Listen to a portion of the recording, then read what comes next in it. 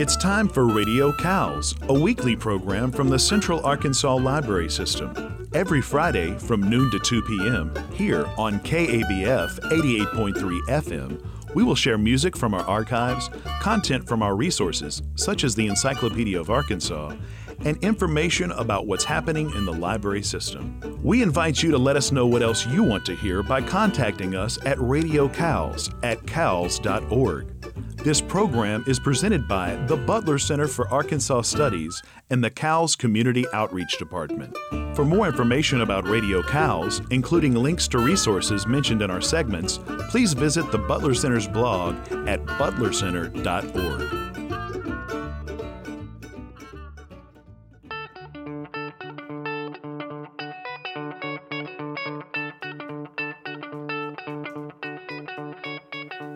The Arkansas Literary Festival is an annual event presented by the Central Arkansas Library System.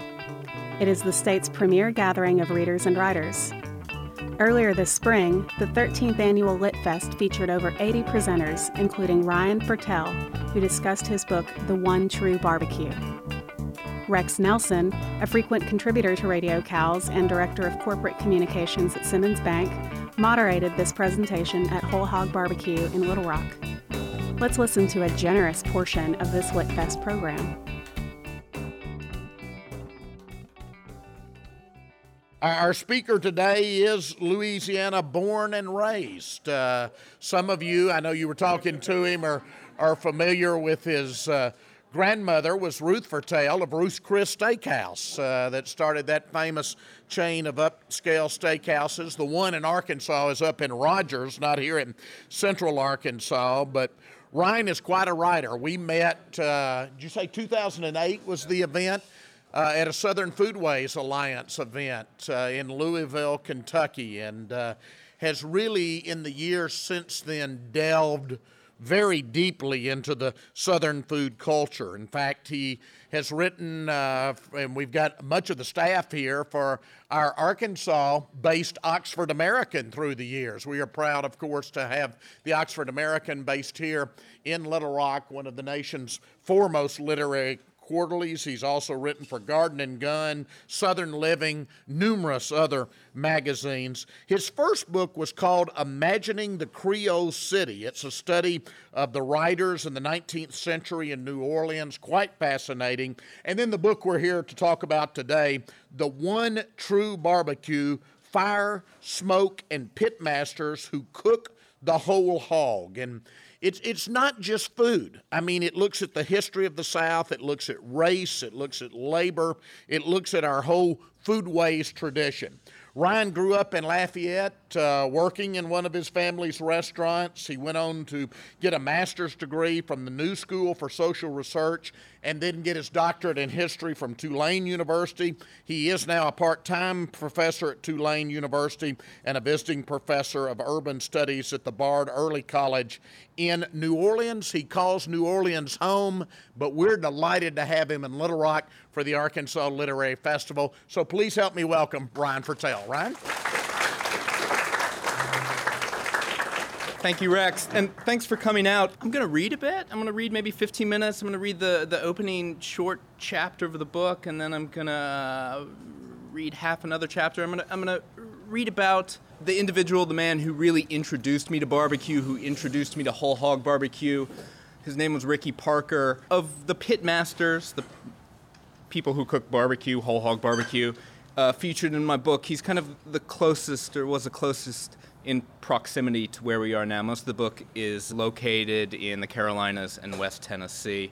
So I'm going to read for a bit. All right, this is from the introduction, which is called A Dying Breed. Some people count sheep to lull themselves to sleep, but Ricky Parker counted hogs to remind himself of his own existence.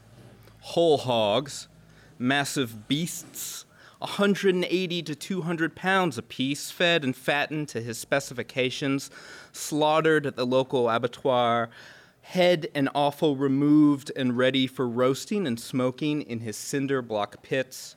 This is what Ricky called barbecue, whole hog barbecue, the only barbecue that he and all of Lexington, Tennessee ever knew.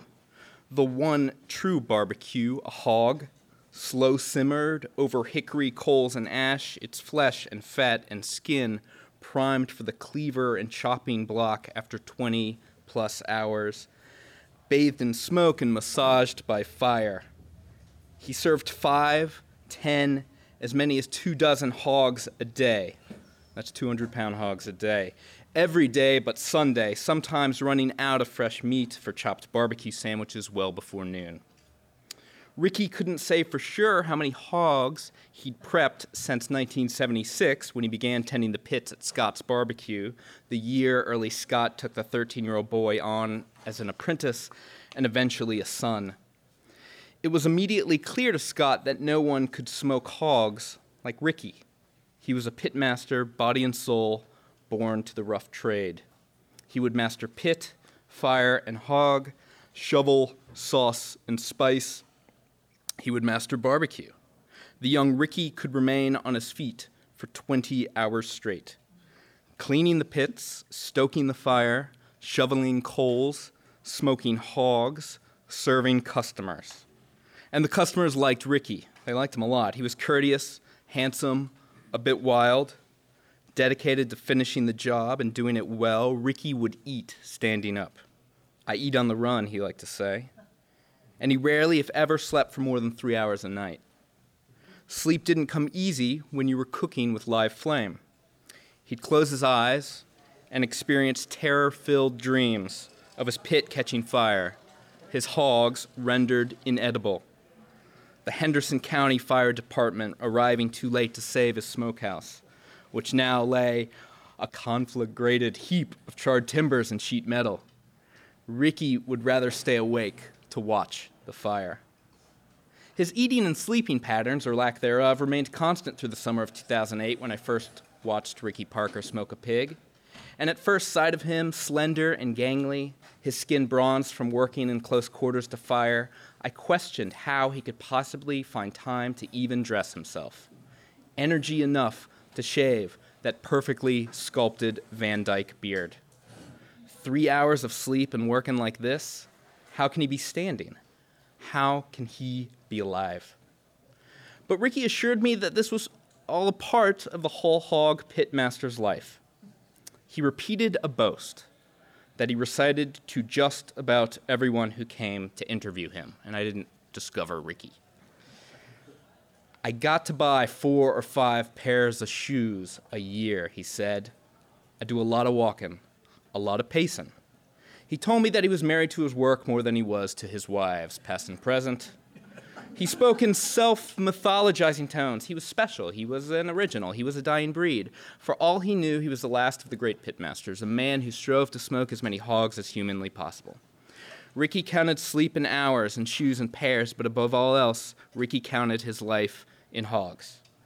Annually, beginning with my first visit in 2008, I'd make a pilgrimage to eat Ricky Parker's barbecue. And each year, as I ate my chopped pork sandwich, he'd tell me about a future date circled on his mental calendar, July 4th, 2013, the holiday weekend over which he aspired to cook 100 whole hogs. 100. Hardly an arbitrary number crudely culled from a beer-fueled backroom bull session, but the height of human achievement, the age of modern Methuselahs. In sports, the most notable statistical achievements, 100, a symbol of perfection, 100 pigs, a pitmaster's dream, 3 digits worth of whole hogs, a century of swine. Ricky Parker knew with some certainty that no pitmaster living or dead had reached that number. And through a complex formula of weather data, gasoline prices, hog futures, and unemployment rates, Parker calculated that 2013 would be his year. He could stop counting hogs after this achievement. He could slow down, maybe ease into retirement, pass the pitmaster's shovel off to his son Zach. He might even learn to sleep. But until then, he would keep on cooking because no one could smoke hogs like Ricky. No one worked to make barbecue like this anymore. Few cared like Ricky Parker, the world's greatest pitmaster, the man who counted hogs to keep both himself and barbecue alive. That was Ryan Fertel reading from his book, The One True Barbecue, for the Arkansas Literary Festival earlier this spring. We'll hear more portions of his talk in future broadcasts of Radio CALS. If you'd like to hear the full program or learn more about the fest, please visit www.arkansasliteraryfestival.org.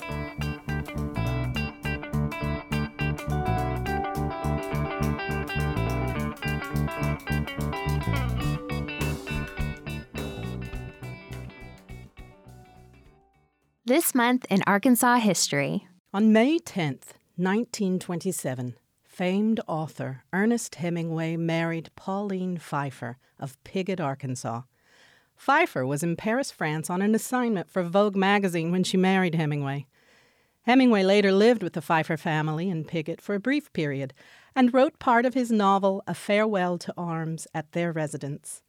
Today, the Pfeiffer family home is preserved as the Hemingway Pfeiffer Museum, managed by the Arkansas State University.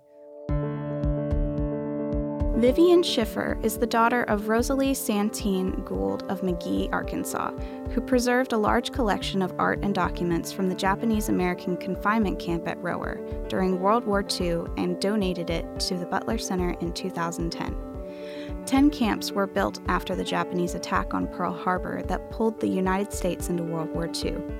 More than 110,000 Japanese Americans, mostly U.S. citizens, were forcibly removed from their homes and businesses on the west coast of the United States and taken to the camps.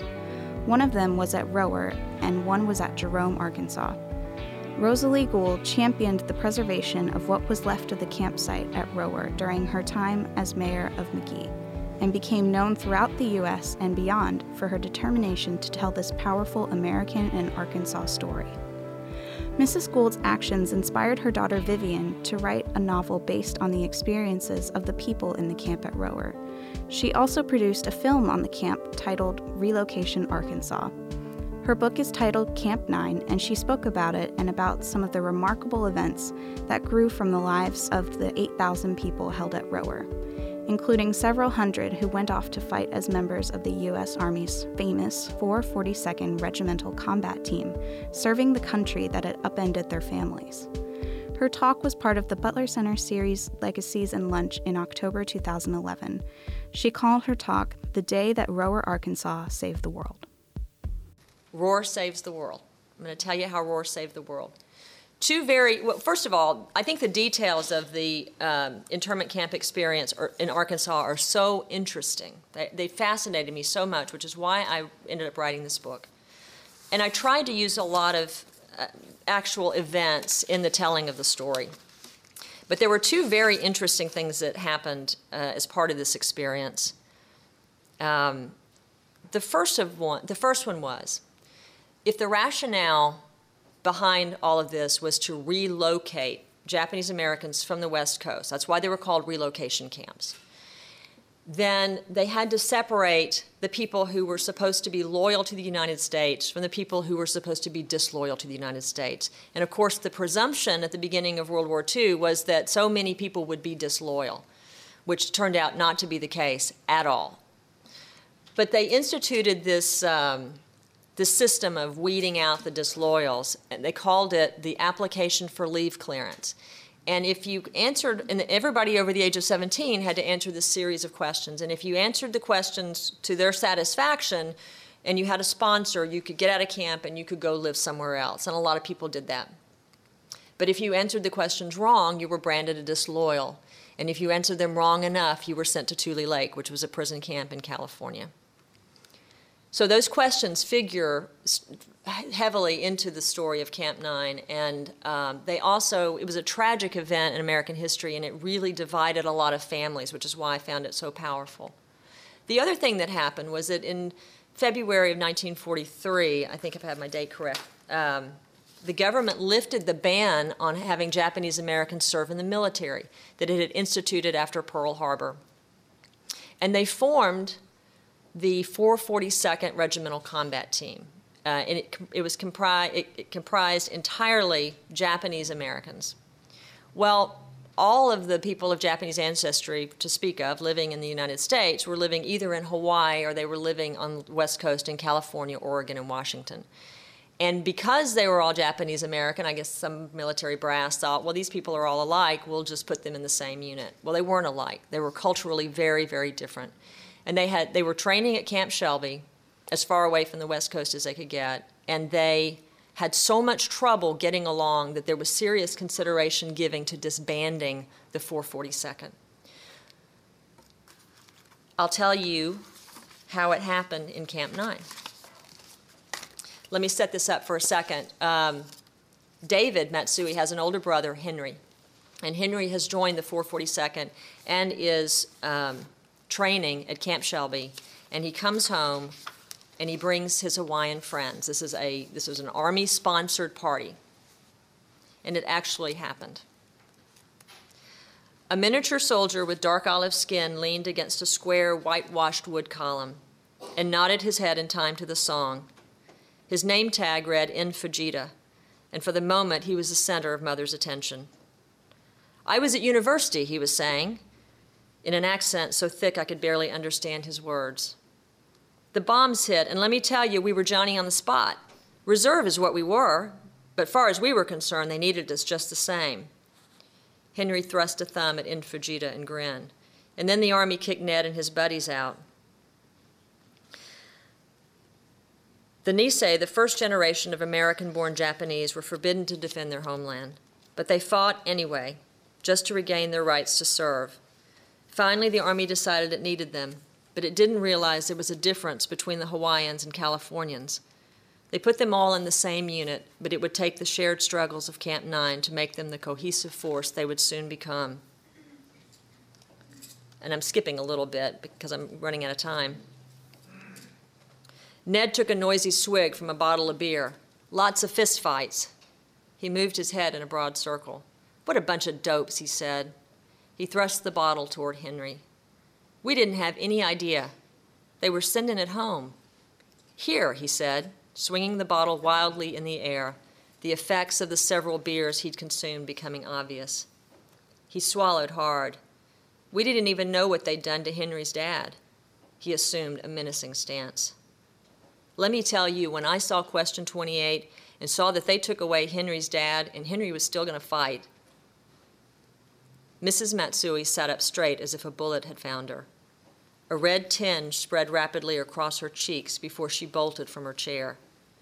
She'd made her exit so skillfully, however, that it seemed Henry and I were the only ones who noticed. Henry's eyes darted fleetingly after her, but he returned his attention to Ned, who tapped the bottle against his forehead to punctuate his closing comment. "No earthly idea."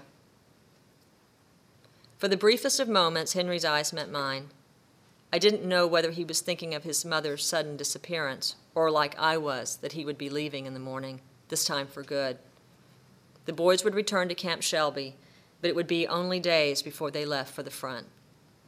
He hesitated, then wove his way through his tipsy comrades toward me. "Sorry about that," he said. "About what?" He shrugged his shoulders and cocked his head in the direction of the now departed Ned Fujita. "Where's your dad?" I asked. He shifted his weight. "He's in a prison camp in California called Tule Lake." "What for?" His explanation was a bit confusing at first. He called the questions a loyalty oath and finally told me what they were. "One asked if you would be willing to serve in combat duty," he said. "That was question 27. He shrugged. "That one was okay. But question 28 asked if you would faithfully defend the United States from all foreign and domestic attacks." "What's wrong with that?" "That wasn't all. It went on to ask you to renounce your allegiance to the Emperor of Japan. It's a trick question, Chess." He drew his mouth tight. "First of all, it begs the question. It assumes that you have allegiance to the Emperor, which is just stupid. I've never even been to Japan. So if you said yes to that, it implies that, at one time or another, you had some allegiance to the Emperor. But also, my mother and father are Issei. That's what we call my parents' generation, the ones who were born in Japan. They can't become U.S. citizens anyway. If they were to be deported to Japan, they might not be taken in there either. They'd be lost between two countries. I waited for him to go on, but he paused. Did your dad say no to the question? He was too old to serve in the military, so he answered no to 27. As for 28, well, he answered no on principle. No and no. The men who answered no to both questions are called no-no boys, and they sent all the no-no boys to Tule Lake. They're going to deport them to Japan. So the reason that figures into Roar is because the Hawaiians and the Californians could not get along. Somebody in the Army actually had a really good idea finally. They decided to bring the Hawaiians to Roar so they could understand what the mainland Japanese Americans were dealing with. And Hawaiian Senator Daniel Inouye, who was there, who was one of the Hawaiians who came, describes very movingly in the University of Arkansas at Little Rock film Time of Fear, is a wonderful interview with him about this subject, and he says that they came away from Roar, and he called all his buddies together, and he said, "That's it, boys, we're brothers now." The 442nd went on to become the most highly decorated regiment in the entire history of the United States military, including 21 Medal of Honor recipients. They won campaigns that nobody else could win. They would send the 442nd in when everything else had failed. They liberated Dachau. They saved the Lost Battalion of Texas. They had well, it depends on who you ask. They suffered either a 93% casualty rate is the low figure, and 315% casualty rate is the higher figure. And they had a big problem with wounded soldiers leaving the field hospitals against medical advice and going out on the front line. And all of this was made possible by Roar, Arkansas, in Deshay County. In short, Roar saved the world. And I don't want to give away and let me just say, to commemorate the 442nd, the prisoners of war erected this monument there with a star on it, and it's still there, and if you haven't been out to Roar to see it, please go see it because it's absolutely moving. And I don't want to give away the ending, but let me leave you with one last reading.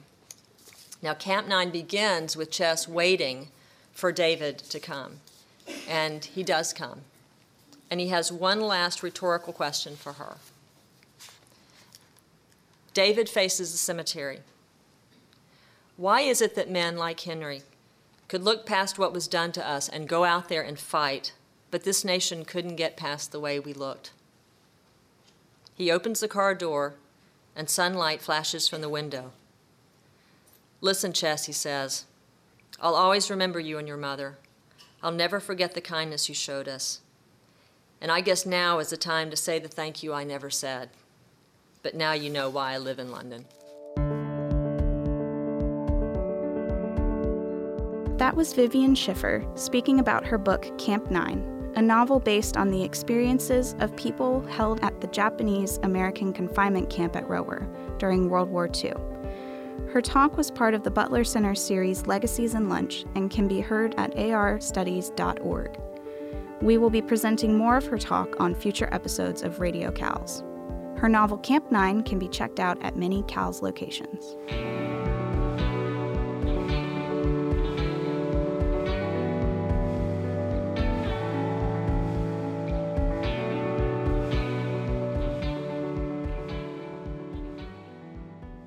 River Market Books and Gifts, the Central Arkansas Library System's Gently Read bookstore, offers patrons a wide selection of gently read books at amazingly low prices. New books, rare collectible books, and unique gift items are also available. Friends of Central Arkansas Libraries members receive a 20% discount on all purchases. River Market Books and Gifts is located in the Cox Creative Center, 120 River Market Avenue, on the main library campus in the River Market District. This is David Strickland. I'm the head of the Butler Center for Arkansas Studies, and I'm talking to Guy Lancaster. And Dr. Lancaster is the head of the Encyclopedia of Arkansas History and Culture, which is having its 10th birthday party this afternoon. Guy, why don't you tell us a little bit about the EOA? Basically, it's a free online resource containing anything you could want to know about Arkansas history, and probably plenty you wish you didn't know. Well, we'll talk about some of the things you wish you didn't know in a little bit. But give us a sense of the scope of it, the kinds of things that are in their entries on Arkansas history. Well, it's all the usual suspects are certainly covered. We've got all the counties, all the county seats, major rivers, governors, congressmen, senators, even that guy named Bill Clinton. We have an entry. He made it in? He made it in. But it's much more than that. For example, in terms of local history, Arkansas has about 500 incorporated municipalities. We have entries on 600 communities, including a lot of unincorporated municipalities, and we're growing in that respect. We have entries on a lot of National Register of Historic Places properties. We have entries on not just the major battles of the Civil War that were fought in Arkansas, but the hundreds upon hundreds of tiny little skirmishes that occurred all throughout the state. Often, half a dozen people meet another half dozen people, exchange a few shots, and it's over. But someone wrote a report on it, and it officially gets tagged, skirmish at Cypress Creek, whatever. So we have all that. Authors, both famous and obscure. Really anything you could think of. And because the Butler Center is not just the Butler Center for Arkansas History, that's our main thing we do, but Arkansas Studies includes flora, fauna, weather. So Right. You have some scientific and other things. We do. Weather phenomenon from tornadoes to, even tropical depressions and storms, because as you might remember with hurricanes, especially Hurricane Rita came through Arkansas and spawned off a lot of tornadoes. So Arkansas hasn't had a direct hurricane hit, but we've had some tropical depressions and storms. It's not for a while. As you said, flora and fauna, we cover reptiles, amphibians, birds, mammals. But we also have centipedes, millipedes, slime molds, fungi. And I'm currently working with a guy who is apparently a specialist in every sort of parasitic worm that occurs in Arkansas. And so we're getting a variety of those, to talk about things you don't want to know about, every parasitic worm that, you could perhaps be infected with. Oh, great. Though many of them don't, infect humans. So. Slime molds. There's an entry on slime molds. Yes, there is. Yeah. And so tell us about who writes these entries. Everyone. Especially in the early days of the project, we were reaching out largely to university professors or people affiliated with county historical societies. But we maintain a list of entries needing authors on our website. People can go there, and there's a tab at the top of the main page that's labeled Get Involved, and from there they can find the list of entries we need. And so we've had a lot of writers just happen upon us, and they email us out of the blue, say, hey, I'd be interested in writing this, and as long as they're capable of doing the research and doing the writing, we're happy to sign them up. And comfortable with the fact that the facts will be checked, and right. There's a rigorous fact-checking procedure. Well, a rigorous editorial process. I edit everything that comes in. Our staff historian looks at it. He sends it out to usually a specialist in the field to be reviewed. We might ask the author for revision. After the author turns in the revision, it gets fact-checked. It gets copy-edited. The author signs off on it before it goes online. So we have an extensive editorial process that tries to ensure that everything is as accurate as possible. And one of the advantages of being a website rather than printed resource is if we do find an error after the fact, we can go in and correct that. Or people die, you update their death dates. Tornadoes occur. New properties get added to the National Register. Yeah. I mean, it's a very fluid, Arkansas is a very dynamic state. There's a lot going on here. So, And the more we have, the more we have to keep track of. And this David Strickland, I'm talking to Guy Lancaster, who's the project manager of the Encyclopedia of Arkansas History and Culture, and that web address is encyclopediaofarkansas.net. People can access the encyclopedia and read these entries, but also check out your list, as you say, of entries we still need writers for. You mentioned the reliability of it, the fact-checking. The EOA, Encyclopedia of Arkansas, has become enormously successful and used. Let's talk about the usage stats, you might say, and then we'll talk about the reliability of it a bit more. Well, we regularly log, each month we log about 150,000 to 200,000 visits to the site. Individual people getting on. Right. And that does peak with the, end of the semester as a lot of students are checking out the site for their final projects and whatnot. And we get visits from all over the globe. We've logged over 230 countries. And I have to specify that, country in this sense, includes recognized territories, overseas departments. There are only, I think, 200 United Nations. Yeah, 193. But right. You've had just about all of those. All except one. So, who's the one holdout? Oh, I forget. One of the Brunei's. Okay. Not Brunei, Dar es Salaam. Maybe the other one. We need to track them down. Right. But we've gotten all 7 continents, including Antarctica. So That's great.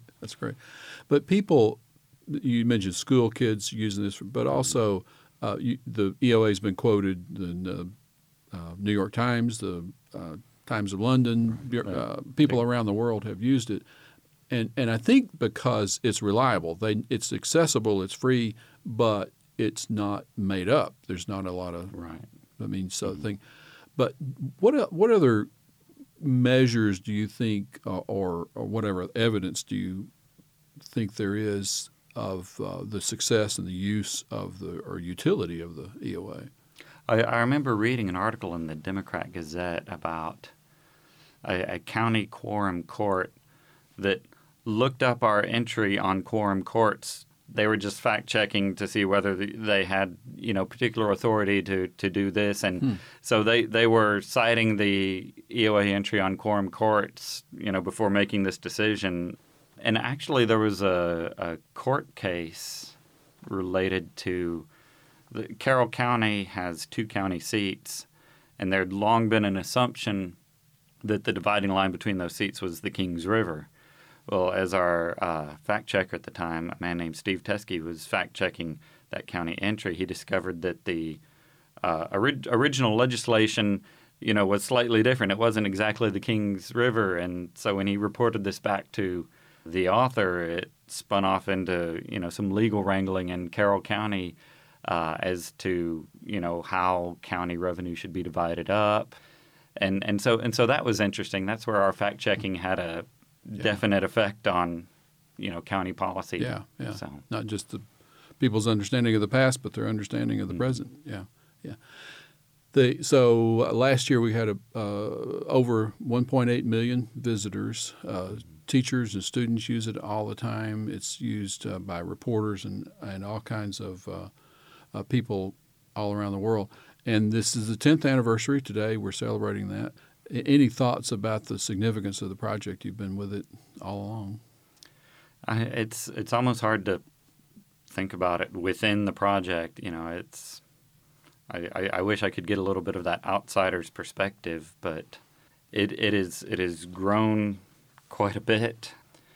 At one time I could keep everything that we had in my head, and now. I think sometimes, we should have an entry on that, and we already do, Yeah, that's great. so that happens sometimes. But what's been amazing is the fact that the more we grow, the more people will email us and say, well, you should have entry on this, or why isn't this covered? And, it's very significant stuff that people want covered. So it just kind of keeps snowballing. Yeah.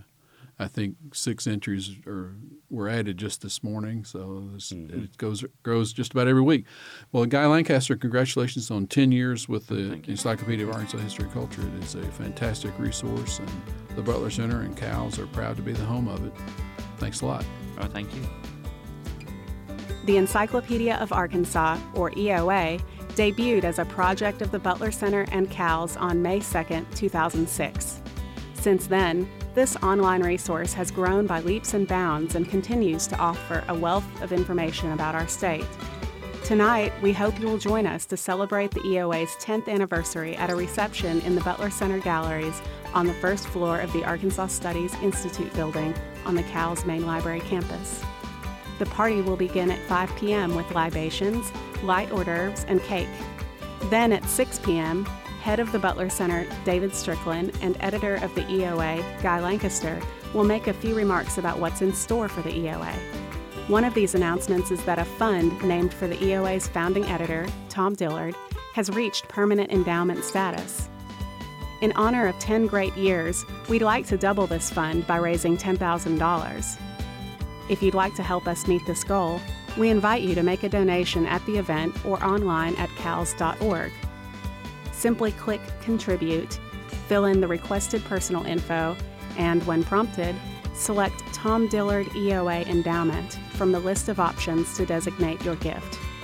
We hope to see you tonight at 5 p.m. in Butler Center Galleries to celebrate 10 great years and many more to come for the Encyclopedia of Arkansas. This event is free and open to the public.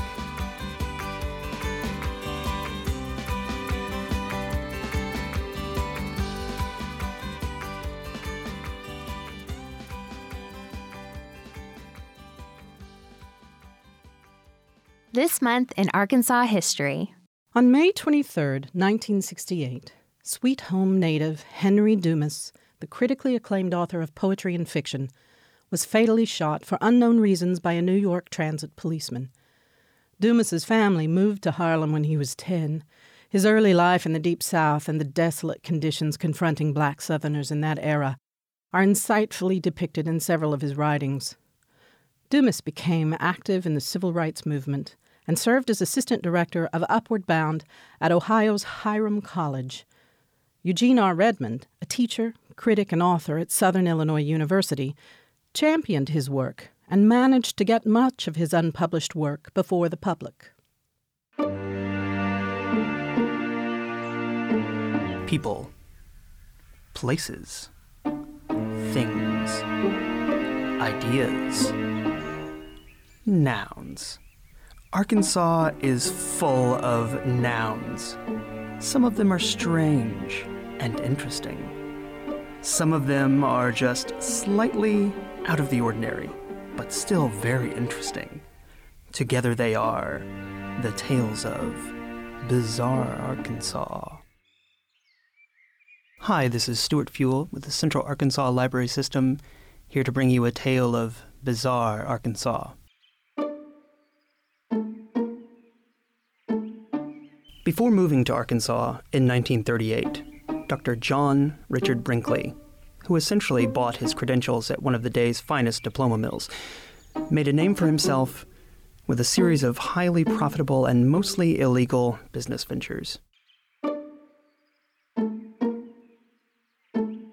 From a radio station he owned in Kansas, he sold prescriptions and snake oil cures and promoted a new operation he claimed would solve male virility issues, which involved transplanting goat testicles into his human patients. It was an innovation that might have been his crowning medical achievement had he been a proper doctor and had the operation actually worked. On the run from the Kansas Medical Board and the Federal Radio Commission, Brinkley relocated to Del Rio, Texas, and purchased a 1 million-watt radio station on the other side of the Mexican border to avoid further regulatory intervention. This was the famous XERA, which reportedly had such a strong signal that it could be heard locally via a person's metal dental work, and as far away as Canada, but that required a radio. On the X, you could hear virtual unknowns such as the Carter family and Gene Autry, and listen to various con artists selling everything from life insurance to autographed photos of Jesus Christ. Brinkley also began practicing medicine again while in Texas. When another doctor there started offering similar services at lower prices, Brinkley packed up and slithered to Arkansas, where he opened 2 hospitals, one where he performed his operations and another for rehabilitation, which now serves as a Carmelite monastery near East End. A year later, in 1939, he was exposed as a fraud and lost a number of civil suits that were filed against him. Even on his deathbed, he was reportedly working on a new con, studying to become a preacher.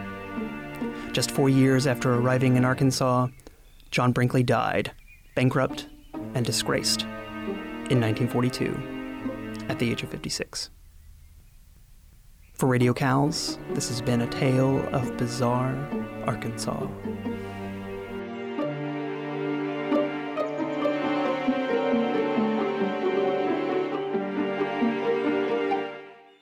Arkansas Sounds will feature Charlie Rich Jr. and Sonny Burgess and the Legendary Pacers on Friday, May 20th at 7 p.m. at the Ron Robinson Theater. Charlie Rich Jr. will perform a tribute to his Grammy Award-winning father and country music legend Charlie Rich. Charlie Rich is a native of Colt, Arkansas, who rose to fame before his son's birth and performed throughout his son's childhood and adult years. Charlie Rich Jr. is an acclaimed keyboardist in his own right who spent many years on tour performing with his father. In the same show, Sonny Burgess and the Legendary Pacers will present their high-energy, signature rock music. These artists have played boogie-woogie music in dance halls and bars from Arkansas to Europe to Australia since the 1950s and are still going strong. That's Friday, May 20th at 7 p.m. at the Ron Robinson Theater. Tickets are $20. The doors to the theater will open at 6 p.m. Learn more and buy tickets at arkansassounds.org. It's time for Chewing the Fat with Rex and Paul, a regular feature on Radio Cows. That's Rex Nelson, who is head of corporate communications for Simmons Bank and who writes the food blog Southern Fried, and Paul Austin, who is executive director of the Arkansas Humanities Council, talking about Arkansas food, festivals, and folks. Well, we have had some interesting travels lately, Paul, and you found one of your favorite places and someplace I wouldn't have guessed, which was downtown Pocahontas. Well, it's exactly right. Jan and I went to the Friends of the Library at Imboden, pancake breakfast. Imboden, it came up early in the segment. Got here real early, yeah. And this is their annual fundraiser. My mother happens to be part of that Friends of the Library. So we decided things were crowded at the house at Imboden, so we decided to spend the night in Pocahontas. And we decided that because my cousin said, Paul, we stayed at this luxurious guest house in Pocahontas. And, of course, my first comment was, Pocahontas? You're kidding me. Exactly. Well, there's this place called Lesmeister Guest House that is luxurious. Now, Rex, I will admit to using hyperbole. That is a part of my... Especially when it comes to Imboden or the surrounding area. Exactly. But let me just say so here's what you had in our suite, which was the cheapest one there.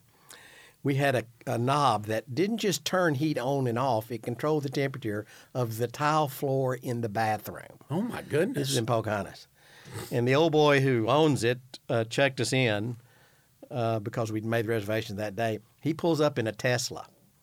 And I thought, where am I? This cannot be Pocahontas, Arkansas. Yeah, wouldn't have expected to see a Tesla in downtown Pocahontas. And in the parking lot of this it has 5 suites. Uh-huh. It had 2, not 1, but 2 electric car charging ports. Now, this is right off the square? Right off the square. Okay. And we walked across the street that evening.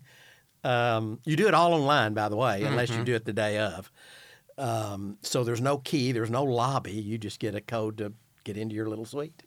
And so we got in that evening, walked across the street to a nice little Italian restaurant, which is in – so we walked in and I said, is this King's Department Store? She said, well, yes, that's old. But when I was a kid, that was the exclusive men's clothing and women's too. Oh, okay. King's Department Store, right there on the corner in the square. Now, we're the elite of Northeast Arkansas. The elite of Randolph County would go, yeah. Or as we called it in Imboden, Pokey. Where are you going for supper? Pokey. We're going to go over to Pokey.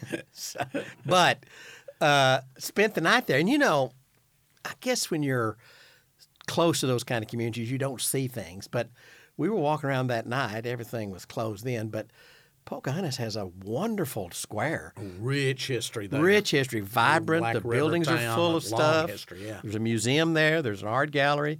Futral's drugstore is evidently the oldest continuing operating drugstore in Arkansas, still has a soda fountain. And then in do the they middle, still do the dinner theater there? Still do the dinner theater there. In fact, actually, it's moving off the square. They're building a brand new building. Oh, wow. Right out by Black River Tech. And then in the middle is this historic courthouse. It's a gorgeous old courthouse. And you're 10 miles from both the Rice House and the Looney Tavern, which are arguably the oldest buildings in Arkansas. I guess Wolf House would argue and Bill Wortham would argue. But, these are old Davidsonville era dwellings. And you're 12 miles from Dalton, and you can have lunch at the Dalton store. So Pocahontas has become like a place to go and do things. Who knew? In fact, the 2 blocks away from us is a place called the Bluebird Tea House. And it's not just iced tea, but it's an English tea house with sandwiches and all kinds of Earl Grey and all kinds of teas in Pocahontas. Who knew? Wow. It's really a wonderful destination. Well, if you like the bed and breakfast scene, obviously Eureka Springs, Hot Springs both have some of the best bed and breakfast inns in this part of the country. But there's some other places where you can find guest house or bed and breakfast that you wouldn't typically guess. Pocahontas, I don't think people would typically guess.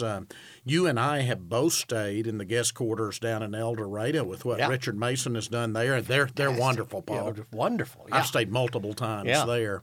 You've got some separate houses that have been done, right? And then you've got upstairs of downtown buildings that have also been done as part of that complex. I think Rex, you and I had an adventure. Jan was with us, and we stayed in one of the houses. I think they maybe call it the Mason house or something. Right. Just very nice. And El Dorado's got that same sort of, well, it's a bigger deal than Pocahontas, but a downtown square that's multiple blocks of vibrant stuff, shops and art galleries and restaurants, and you would never think of that sort of thing in El Dorado. Yeah, other places you might not necessarily think of for a great bed and breakfast, but as you know, Paul, because you've heard me talk about it for years, but the Edwardian Inn in Helena, absolutely one of my favorite places to stay anywhere in this part of the country. Yeah, it really is nice. Yeah, you're exactly right about that. Yeah, great. There's a nice one in Mountain View right there on the square. That's nice. There he is. Yeah. My hometown, since you got the Imboden Inn, we'll get Arkadelphia Inn, but of course you've got the Henderson House. Oh, yeah, sure. Which was built by Captain Henderson. He was not a military captain. He was a steamboat captain at one time.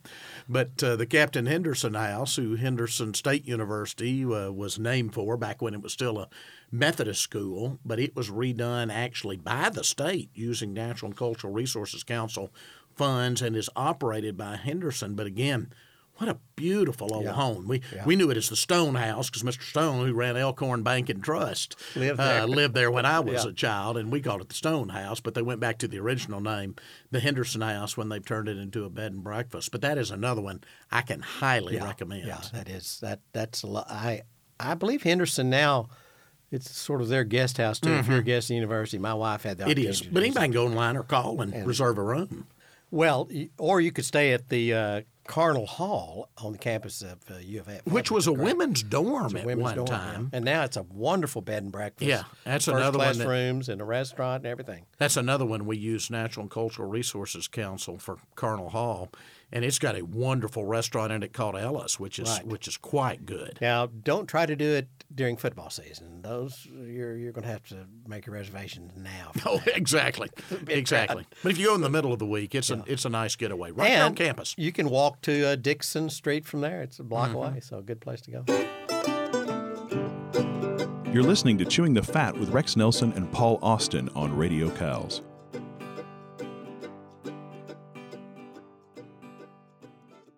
And you and I have both taken advantage recently of some of our state park lodges. Yeah. And I will tip my hats to the people at the Arkansas Department of Parks and Tourism because they do operate with what in my mind is the best system of state parks in the country. You know, Wilhelmina had been closed for several years. Their first contractor basically kind of went under, and then there was the construction stopped, and they went and got another contractor. So the thing came in over budget, 2 years late. But let me tell you, it was worth it, Paul. On Easter weekend, my wife and youngest son had gone down to Texas to visit my oldest son and left me as a bachelor for the weekend, so I got out and just decided I'd explore over that way in West Arkansas, and just had a wonderful time at Wilhelmina. But you had never stayed at Magazine, and just recently did that. Two highest peaks in Arkansas, by the way. Magazine's 1 and Rich Mountain's number 2, where Wilhelmina is. Forget how high they are. I mean, I think Mount Magazine is 2,800 plus feet, I think, and the highest point between the Appalachians and the Rocky Mountains, I believe. Well, and you really realize that I certainly did on Rich Mountain. Now, you went a little later to Magazine, but still, in spring, you really realize it because it'll be full-blown spring down on the bottom of the mountain, and it'll feel like winter when you get back on top. Things are blooming. We were at later. Magazine 2 weekends ago, and the trees at the top were bare, completely bare. Weren't budded out, were they? Not at all. Yeah. We had gone to take the train ride from Van Buren to Winslow and back. That was a Christmas present from Josh and Candace. I've never done. Well, it's a lot of fun. Yeah, I've heard that. And it's I was reminded how relaxing a train ride can be. Now, this isn't one of the bullet trains in Japan, of course. Exactly. This thing rocks a little. But we got the dome, paid extra to sit up in the dome. You get a box lunch and there's sodas and stuff, snacks. But it was a lot of fun. Just first of all, you saw this gorgeous scenery. But just to sit there and relax, nobody's driving. You could just sit and talk. And of course, you're seeing a part of the country that you hadn't seen before. Mm-hmm. Now, sometimes you could see the Interstate 540 that was there. But I remember we passed by a place that looked like an old junkyard, looked like an old community junkyard, just piled up with all kinds of junk, sort of on a little ditch that ran down by the tracks.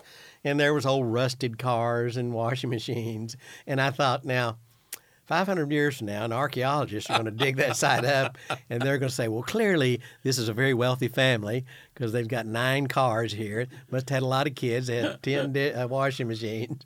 They're never going to realize that it was some god-awful mess out. It was a dump. It was a dump. Yeah. But we get back and then drove to Mount Magazine, and we got there late, before dark, thank goodness. We drove through Paris. I don't remember the last time I was in Paris. It's beautiful. One of my best friends is the superintendent of schools there. Rex, we drove through, and they were having prom that evening on the square. All the kids were there with their dates, taking their pictures on the square. Yeah. I mean, it was April in Paris. It was really a gorgeous. Then we drove up the mountain, and big, about beautiful Catholic church there it's too. A big Did you church. see Yeah, it from saw outside? that. Yeah. And you could had tell all the it. German Catholics settled At in one that time, area. Paris was really vibrant. I mean, things look pretty good now. Coal but mining still, country at one time. A lot of buildings around the square that you could tell at one time were commercially viable. We got about halfway up Mount Magazine, and all of a sudden we're in the clouds and couldn't see 5 feet in front of us. I mean, just blind. And I'd never been there, so I didn't know where I was going. And you'd see the sign literally when you got to it, and we'd stop, and I was waiting on somebody to run into me.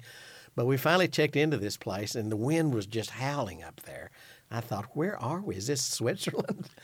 But we get into our room, beautiful room on the 3rd floor with a beautiful view, except we could see about 5 feet. Yeah, because of the fog. The clouds completely engulfed and didn't clear away till the next morning, to like 10 minutes before checkout time. Wow. Well, but it was a gorgeous view, though. When I checked out of Wilhelmina on Easter morning, you know, one of the old original lodge that was built up there by the owners of the Kansas City Southern Railroad to kind of try to get people to ride the railroad.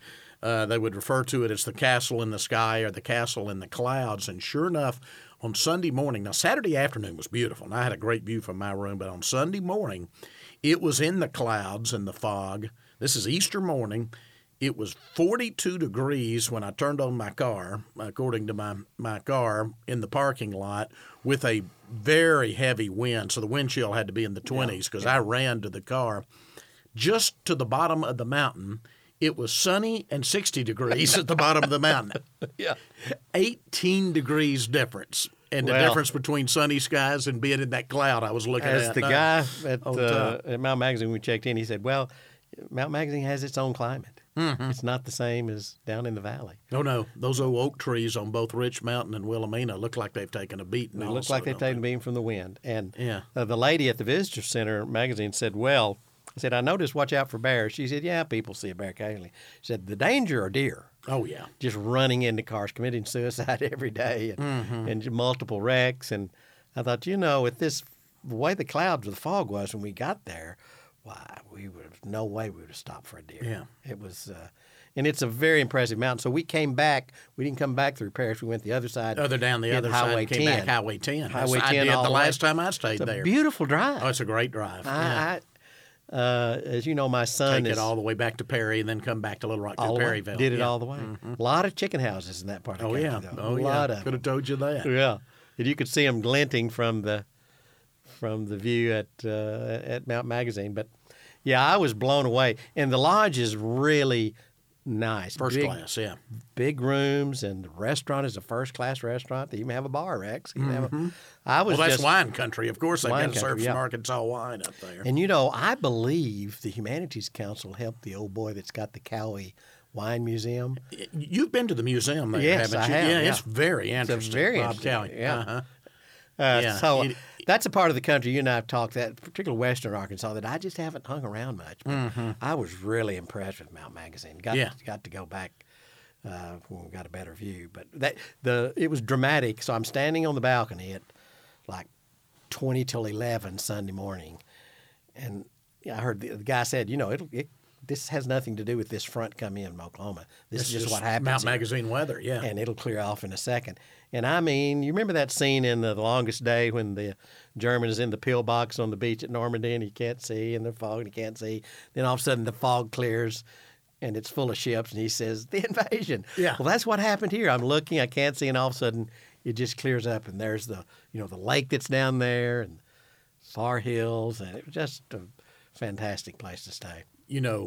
When I was working in the governor's office for Governor Huckabee, we had a Southern Governors Association meeting up at the homestead in the mountains of southwestern Virginia. Yeah. And they have their own landing strip up there on top of the mountain, much like Petit Jean has the old Winthrop Rockefeller landing strip, which is now part of the state park there, but had their own landing strip. So we flew right on top of the mountain in the State King Air. Well, apparently every other Southern governor except our pilots got the message that there were problems occasionally with fog, and you really ought to take your plane down to another airport at the bottom of the mountain just so there wasn't any problems. Well, it got the day to leave, and of course everybody else had taken their plane down. Not our pilots, however. So Governor Huckabee's needing to get back to Arkansas, and we asked the guy, he said, how long does it take this fog to burn off? And he said, it's here for 5 or 6 days sometimes. Well, the governor just throws a fit. And so our legal counsel at the time, Bud Cummins, who would go on to become, of course, U.S. Attorney for a time for the Eastern District of Arkansas, he said, don't worry, Governor, I've got contacts. Apparently he knew somebody that was in the chartered plane business, and the governor made the mistake of saying, all right, do whatever you need to do to get me back to Little Rock. Well, Bud comes back smiling, true story, smiling, and said, it's all taken care of. This jet's coming out of Atlanta, but it's very fast. We just need to drive down. It'll be here before you know it to this airport at the bottom of the mountain. So we drove down, and it was a wonderful private plane. Had somebody that said, would you like iced tea or lemonade? I've got some boxed lunches for you. I thought, well, how nice is this? Well, the next day, my phone rings, and it's the chief of staff. And so I went back and I said, yes, ma'am. And she said, who authorized that? And I said, well, the governor said do whatever it takes to get me back. And Bud handled it. And she said, well, you've just eaten up the entire travel budget for the entire governor's office for the rest of the year. But it was a nice flight. Nobody else could go anywhere the rest of the year on the entire staff. Well, he should have taken a train back. Yeah. In the old days, you could have done that. Absolutely. You've been listening to Chewing the Fat with Rex and Paul, a regular feature on Radio Cows with Rex Nelson and Paul Austin. Paintings and prints created by Arkansas artist Carmen Alexandria will be featured at Second Friday Art Night at Butler Center Galleries on Friday, May 13th from 5 to 8 p.m. Allie is a native of Little Rock who was educated at Hendrix College and has taught in Argentina. She is a painter and printmaker who views making art as a way of organizing random data. She seeks to reconfigure this data in order to celebrate the observed patterns created within the viewer's mind. Her work is articulate, tight, and richly colored. Collectors remark about the unique perspective she brings to contemporary still life. Her work is new to Butler Center galleries and will be available for sale at the event on May 6th and onward. Also at Second Friday Art Night this month, DJ Harlem James will perform electronic remix music in the galleries. Second Friday Art Night is a monthly opportunity to visit downtown Little Rock's galleries, museums, and businesses for an after-hours gallery walk. Admission to Butler Center galleries is free and open to the public. That's Friday, May 13th from 5 to 8 p.m. For more information, visit butlercenter.org/art. This is KABF in Little Rock, 88.3, the voice of the people in Central Arkansas.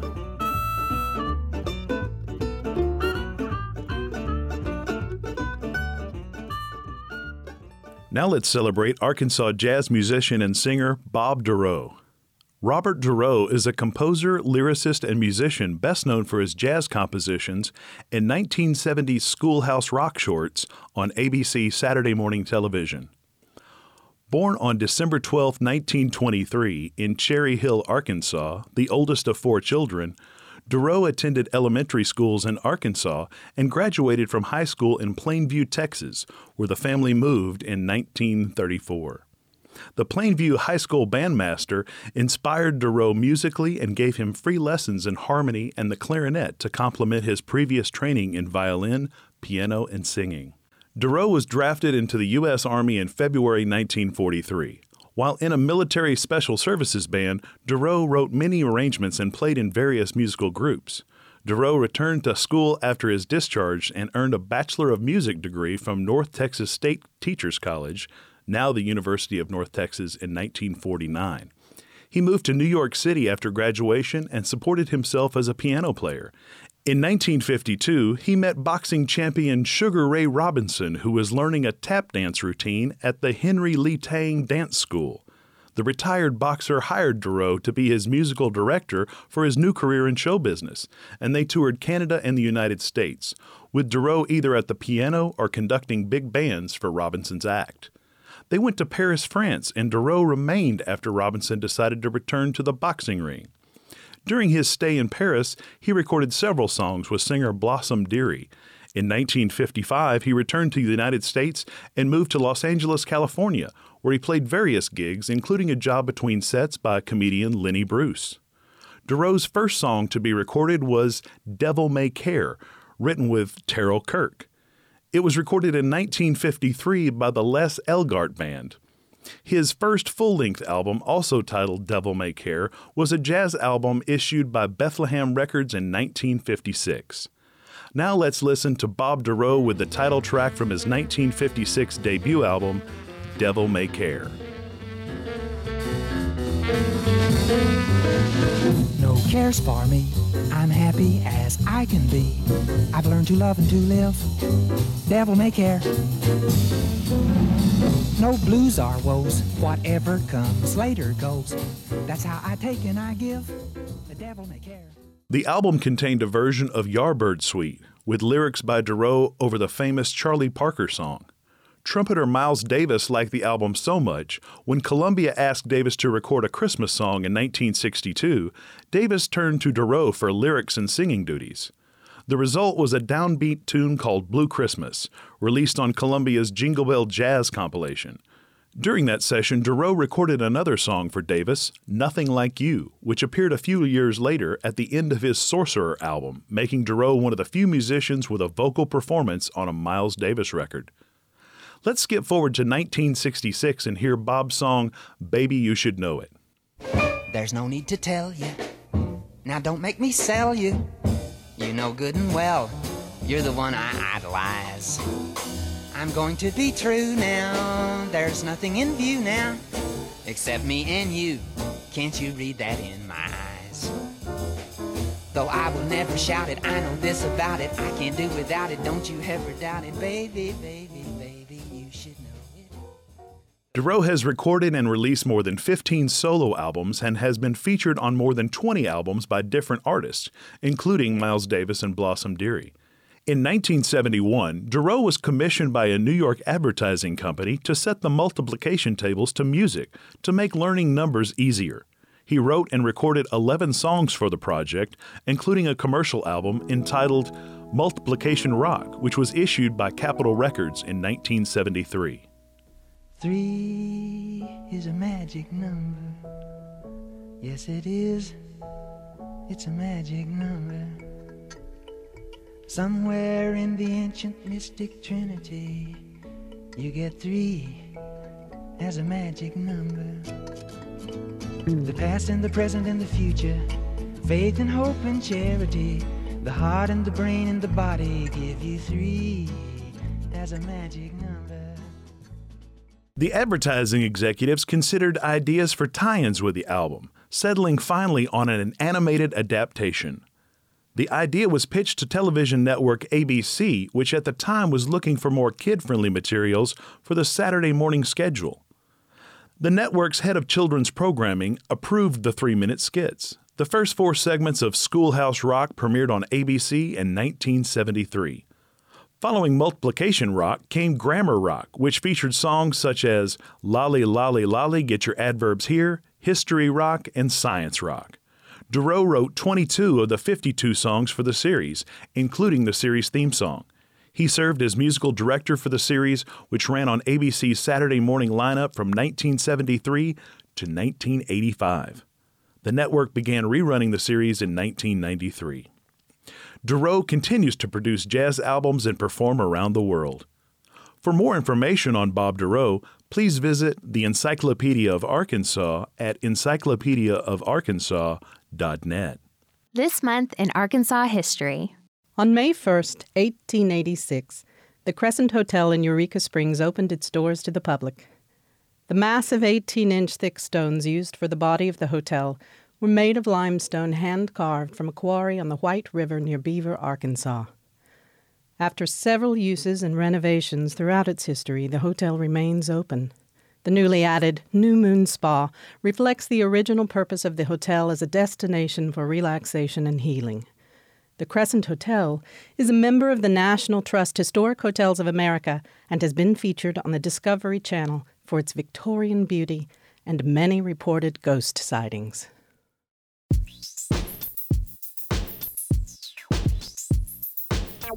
Started by the pending nonprofit Just Us, Books and Bagels is a cultural community strengthening and building event.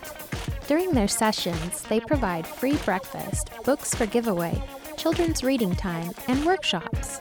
In partnership with the Children's Library and Learning Center, this program is a regular series during which individuals participate in multi-generational conversations around different current issues or topics of concern to our society.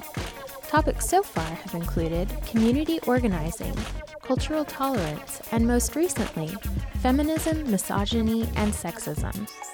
The team of Just Us is also the core leadership of the educational program Global Kids Arkansas, which sends youth from underserved communities overseas for social services projects. Books and Bagels will also eventually serve as a vetting process for that program. Introducing this session, you hear Sean West, better known as the homegrown Little Rock singer, Sean Fresh. A website is in development to host information about the program. If you would like to be placed on the mailing list, please contact Epiphany Morrow at justgcar@gmail.com. That's JUST, G like golf, K like kilo, AR @gmail.com. Or call 646-373-4471. Moderator Ursula Kahn continues discussion around masculinity and gender stereotypes during our conversation about misogyny during Books and Bagels. So I see that Mr. Simpson and Amber both are talking about misogyny, right? Fear and hatred of women, as well as toxic masculinity, which I know you as a counselor know a lot about. Toxic masculinity is a concept that delineates how the parameters of masculinity are about yay big. Anything outside of that isn't right. Like, for example, you'll hear a lot of young men, on college campuses, which is a good segue for the next question. A lot of young men on college campuses and high schools will, be sitting with their group of male friends, right, in a homosocial, same-sex social group, in a homosocial group, and they'll be talking and playing, and you'll hear one kid say something like, "Oh, I was kind of thinking about buying the rose gold iPhone, but that's gay. I can't do that." Right?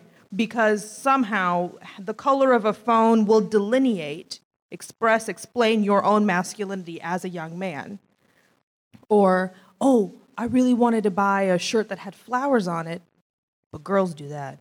I can't do that." So toxic masculinity, I believe, Mr. Simpson, is kind of what you were saying in much more layman's terms. Toxic masculinity can really play a role in the way that men see themselves never being vulnerable, right? Constantly having to be the provider. I have to provide for my woman financially, materially, and I can't be vulnerable, open up, right? So speaking of college campuses, what are some misogynistic and sexist actions that you see on campus that often get trivialized or overlooked by the students? So I think the microaggressions you were just speaking of, that's interesting, and that's probably the one that I would think is microaggression. You like me to define stuff, and I'm going to have to work on this. I like the challenge, though. So thank you. Microaggressions are things that we do that are relatively small. I mean, they seem small, but they have a big impact. So what she just said was, that's gay, right? That color, if you pick this color, that's gay. That's a microaggression in that it's offensive in some level, but it's small enough to be overlooked, which is what you just asked about. Is like, what are things that we do that, are overlooked? If someone wears a certain color, then is that girl-like? Or, so, and they have different terms. You're being a little bee if you show vulnerability, right? And that is, stop acting like a, those things, these words. And these are microaggressions that essentially are associated. And I actually did have a conversation not too long ago with my students about the fact that what you're saying is that this person is expressing themselves, this young man is opening up, or he is showing vulnerability, and that you're associating with a woman. And he does not want to be a woman. And so what we've done now is we've said, if you open up and you tell me how you feel, you are like a woman. And so therefore, do not tell me how you feel if you do not want to be like a woman. Does that make sense? And so then there's a shutdown. And so what our society does, what we've done across the nation, what we do is we say emotions are for girls, right? And strength and no tears are for boys. And so essentially, this is how you must behave. Boys don't cry, exactly. And this is how you must behave. When we do that, we're draining, in my opinion, the intimacy out of our relationships. Because all of our life, we build relationships. And if I can't be honest with you about how I feel, if I cannot cry in front of you, if I cannot release or just open up or just say essentially what may not be politically correct, but it's definitely how I feel, if I can't do that in a safe place, process that with someone, then I'm going to hold that in and I'm going to lash out in other ways. You see what I'm saying? I'm going to do other things. And I think it's very interesting what you were saying, because what we do is we create all these hurt people.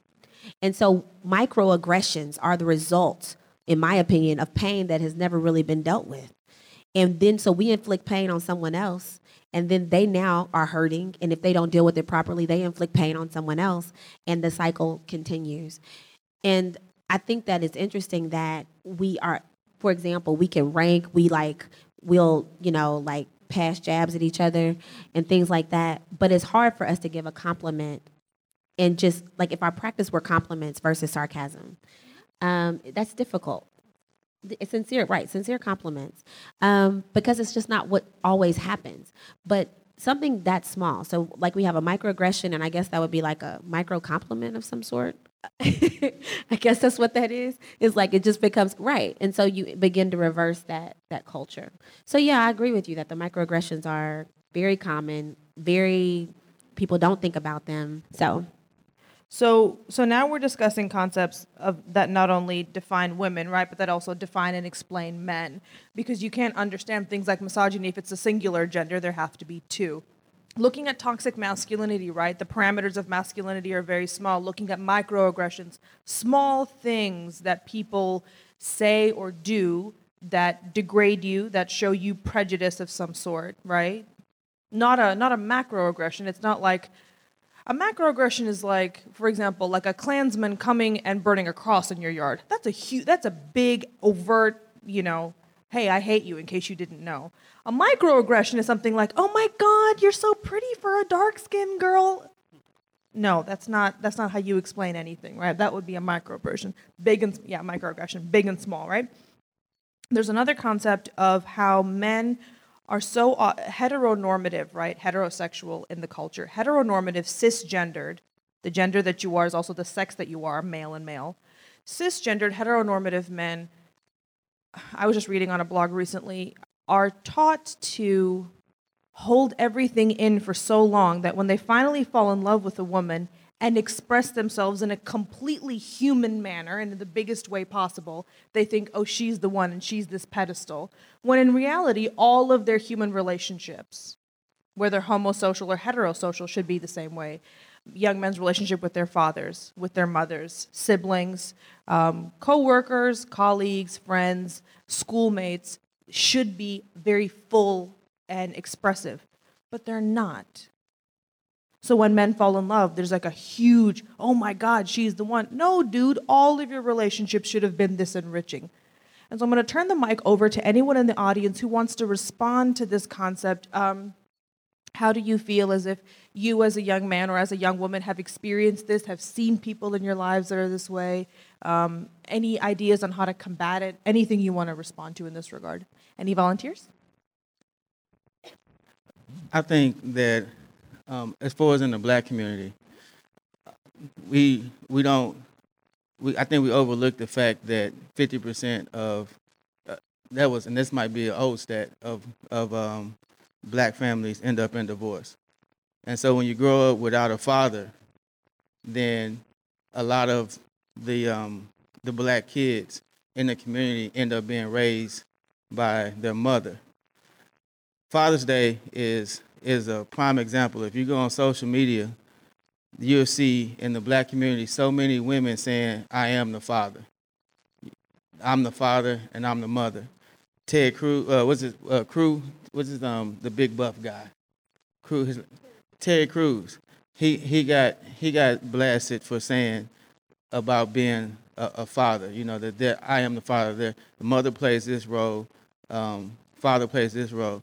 And I think the problem is that what a lot of people view as weakness are really strength, right? Like, what's my wife? She's not here right now. Good. So earlier we were driving here today, and we were listening to K-Love, and I'm thinking about, I'm running late. I need to get some bagels. Do we have juice? Which we don't. A lot of things on my mind, and there's a commercial going on, and it's just a woman telling her story. And I look over to the right, and she's crying. You see, in our society, they would say, oh, you're being a punk, toughen up. But what we don't realize is that is a strength, that for you to have so much compassion and for you to be so aware and in tune with the humanity of the world, then there is a book that we read at church called His Brain, Her Brain. Men are wired differently. We're not, when you give us a problem, when my wife comes home and she says something about the daycare, and she's like, oh, Mr. So-and-so said this to me, or blah, blah, blah, the kids, blah, blah, blah. I automatically go into problem solving. That's the first thing. I go into, okay, so that means one, somebody's got to get beat up, or I can go and talk to somebody. When all she really wanted, like Dr. Charles said, is just for you to listen. But I feel like when we don't have a father and a mother in the black community to see that, then we're left up to watching what society say is, what it's going to be. You're when I grew up, 8 Ball and MJG raised me. It was the rap music that raised me. And not only that, not saying, rap music, because rap music made me strong. It made me feel like, I can do whatever I want to. It was an imagination. But me listening to this is what a man does and this is what a woman does, that's what it was. And I feel like the lack of a father, or the lack of a father and a mother, and only in the black community I say a lack of a father is because so many of the fathers are absent. Or even if they are there, they're working 2 jobs. My dad worked 2 full-time jobs, you know, and he was not well educated. So he couldn't really put in a lot into me other than hard work. That's what a man does. Wakes up, go to work, you know, make sure you got good shoes.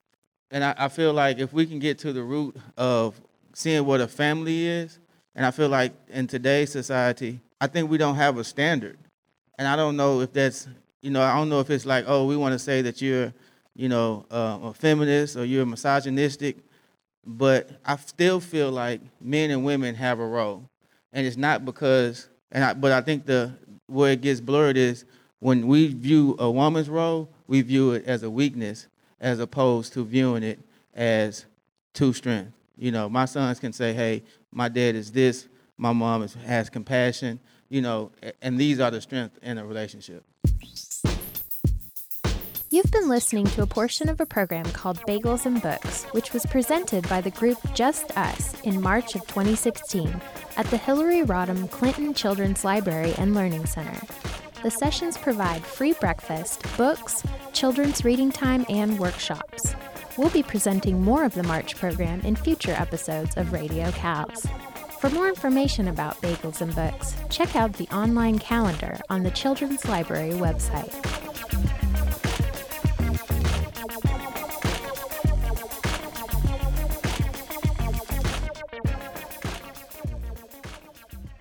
Get free music using your library card. With Cal's free music service, Freegal, you can download up to 5 songs per week and sync them with your iTunes account. Freegal apps are available, but no additional software is needed to use the service. Choose from millions of songs and artists in many genres, from today's greatest hits to favorites from times gone by, and then listen on your computer, phone, or other device.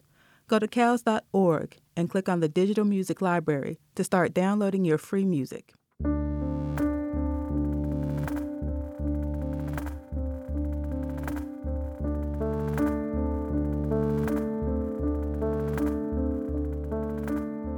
Dave Wallace was born in 1923 and grew up in Pine Bluff, Arkansas, like the majority of his family before him.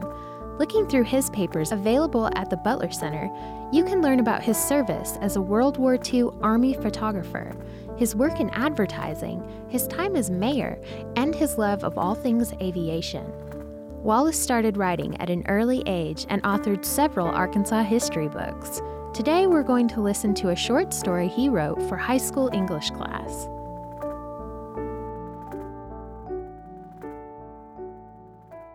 Hitchhiker's Holiday, or Where Was Wallace Wearily Wobbling?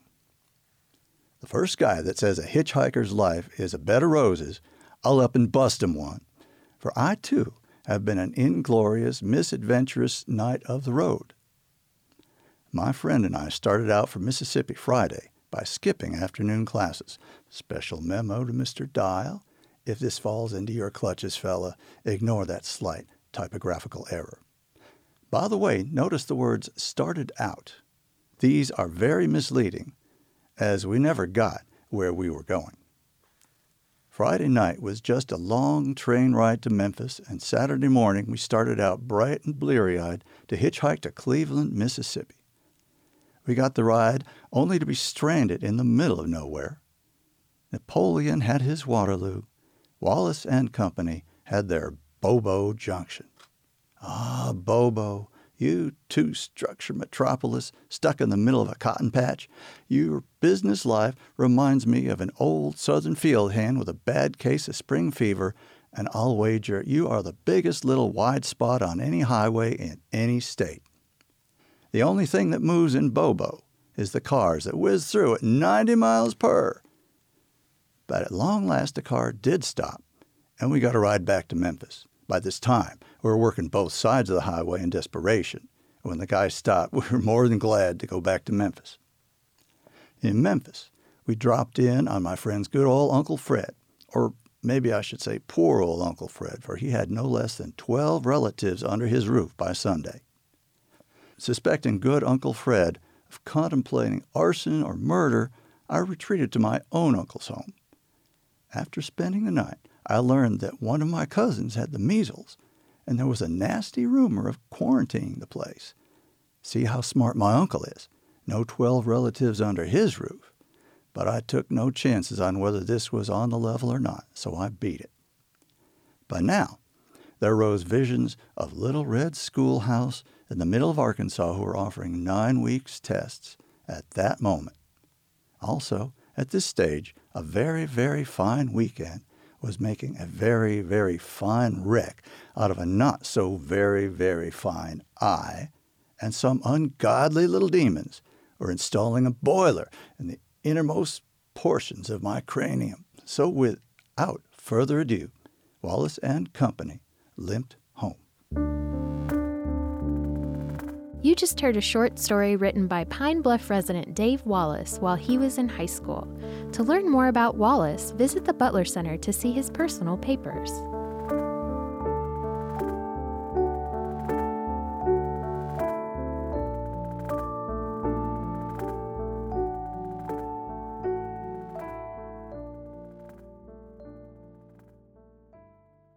You're listening to Radio Cows on KABF 88.3 FM, Little Rock.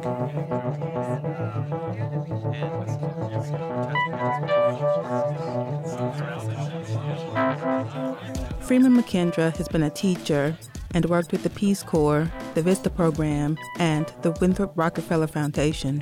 He has been active in community development throughout his career. He is a native of Union Chapel in Conway County. In 2008, Jawan Johnson interviewed him for a Butler Center project on race relations in Arkansas. McKendra spent many years working internationally, initially with the Peace Corps in Pakistan.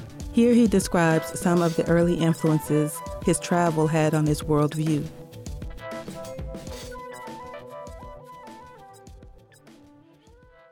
When it was announced that there would be Peace Corps, you could sign up and they'd send you to developing countries. So I signed up. And my first choice was to either go to South America, Spanish-speaking country, or to Africa. So I went through training. They selected me, went through training, and they sent me to Pakistan. Okay. Which was good. A really good experience. I really enjoyed that. That was a good. That really was a good fit for me at that time. How did it change your worldview? Well, it did. It did change my worldview in the sense that. Especially you run into somebody who, because I mean, if you've been in this country all your life, you kind of halfway believe, whether anybody would admit it or not, that this is the center of the universe, and we're the best of everything. We know everything. Whatever you start out, got to start out with us, and anything else is gonna. And then you find you get there and you run into somebody who can discuss a civilization that's 5,000 years old. Yes. With confidence, and you look at agricultural production on the same land for the last 3,000 years, and it's more fertile now than it was when they got started. You start almost scratching your heads and wait a minute, something ain't correct. And you find people that just as strong in their beliefs about who they are and what they do and how they do things and the value of what they do as anything else. So then you have to start really trying to revisit who you are and what do you do and how you get. The thing that I guess it made me much more of a biblical because in Pakistan it was at that time like 99.5% of people Muslim. And studying the Quran was a serious business, and they knew the Quran. But since I'm from the United States, and say you're a Christian country, you're supposed to know the Bible. People would come up to you out the clear blue and ask you a question about the Bible. And then I guess the look on my face would say, I don't know what you're talking about. They said, no, it's all right. You Christian, you the expert on the Bible. I'm Muslim, I'm expert on the Quran. Ask me anything. Just ask me anything. You don't know what to ask. But then I started thinking, it's been just, I guess the seriousness with which they took that was so unlike what I, and that's when I found out how little I knew about the Bible. And then in the summer of '65, I went back to Nigeria. Okay. And I stayed there for 3 years. I was in a program with a college that Hershey Cocoa Company sponsored with Elizabethtown College in Pennsylvania.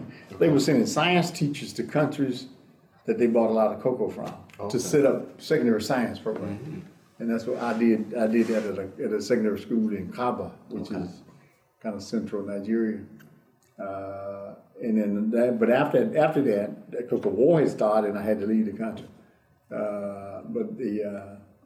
So I came back to Arkansas then. And I stayed in Arkansas 69, 70, 71, and I left. Again, I went up to Carbondale up in Illinois, southern Illinois. And I stayed there 2 years. Then left and went down to Texas. And I stayed there until 76. That's when I came back to Arkansas. I've been back here ever since then, ever since 1976. So out of your world travel and you've been to these different places, of course, your whole worldview again has totally changed. How did you then begin to perceive the state during those times that you came back?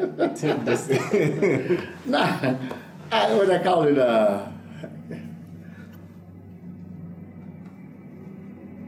I call it Anytown, USA.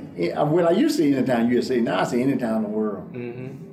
Because whatever's happening in one place, you can find it happening somewhere. So, I mean, you don't give one, you certainly don't give higher marks here than you do somewhere else.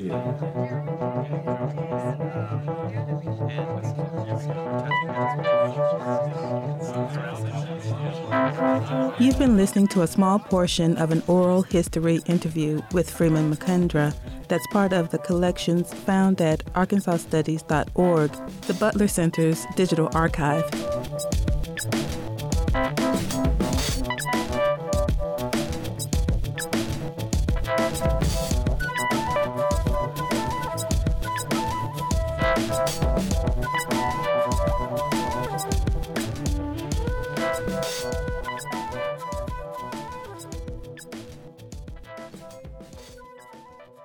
This month in Arkansas history. On May 26, 1940, Mark Levon Helm was born outside Elaine, Arkansas. Helm is best known as the drummer and singer for the Canadian rock group The Band.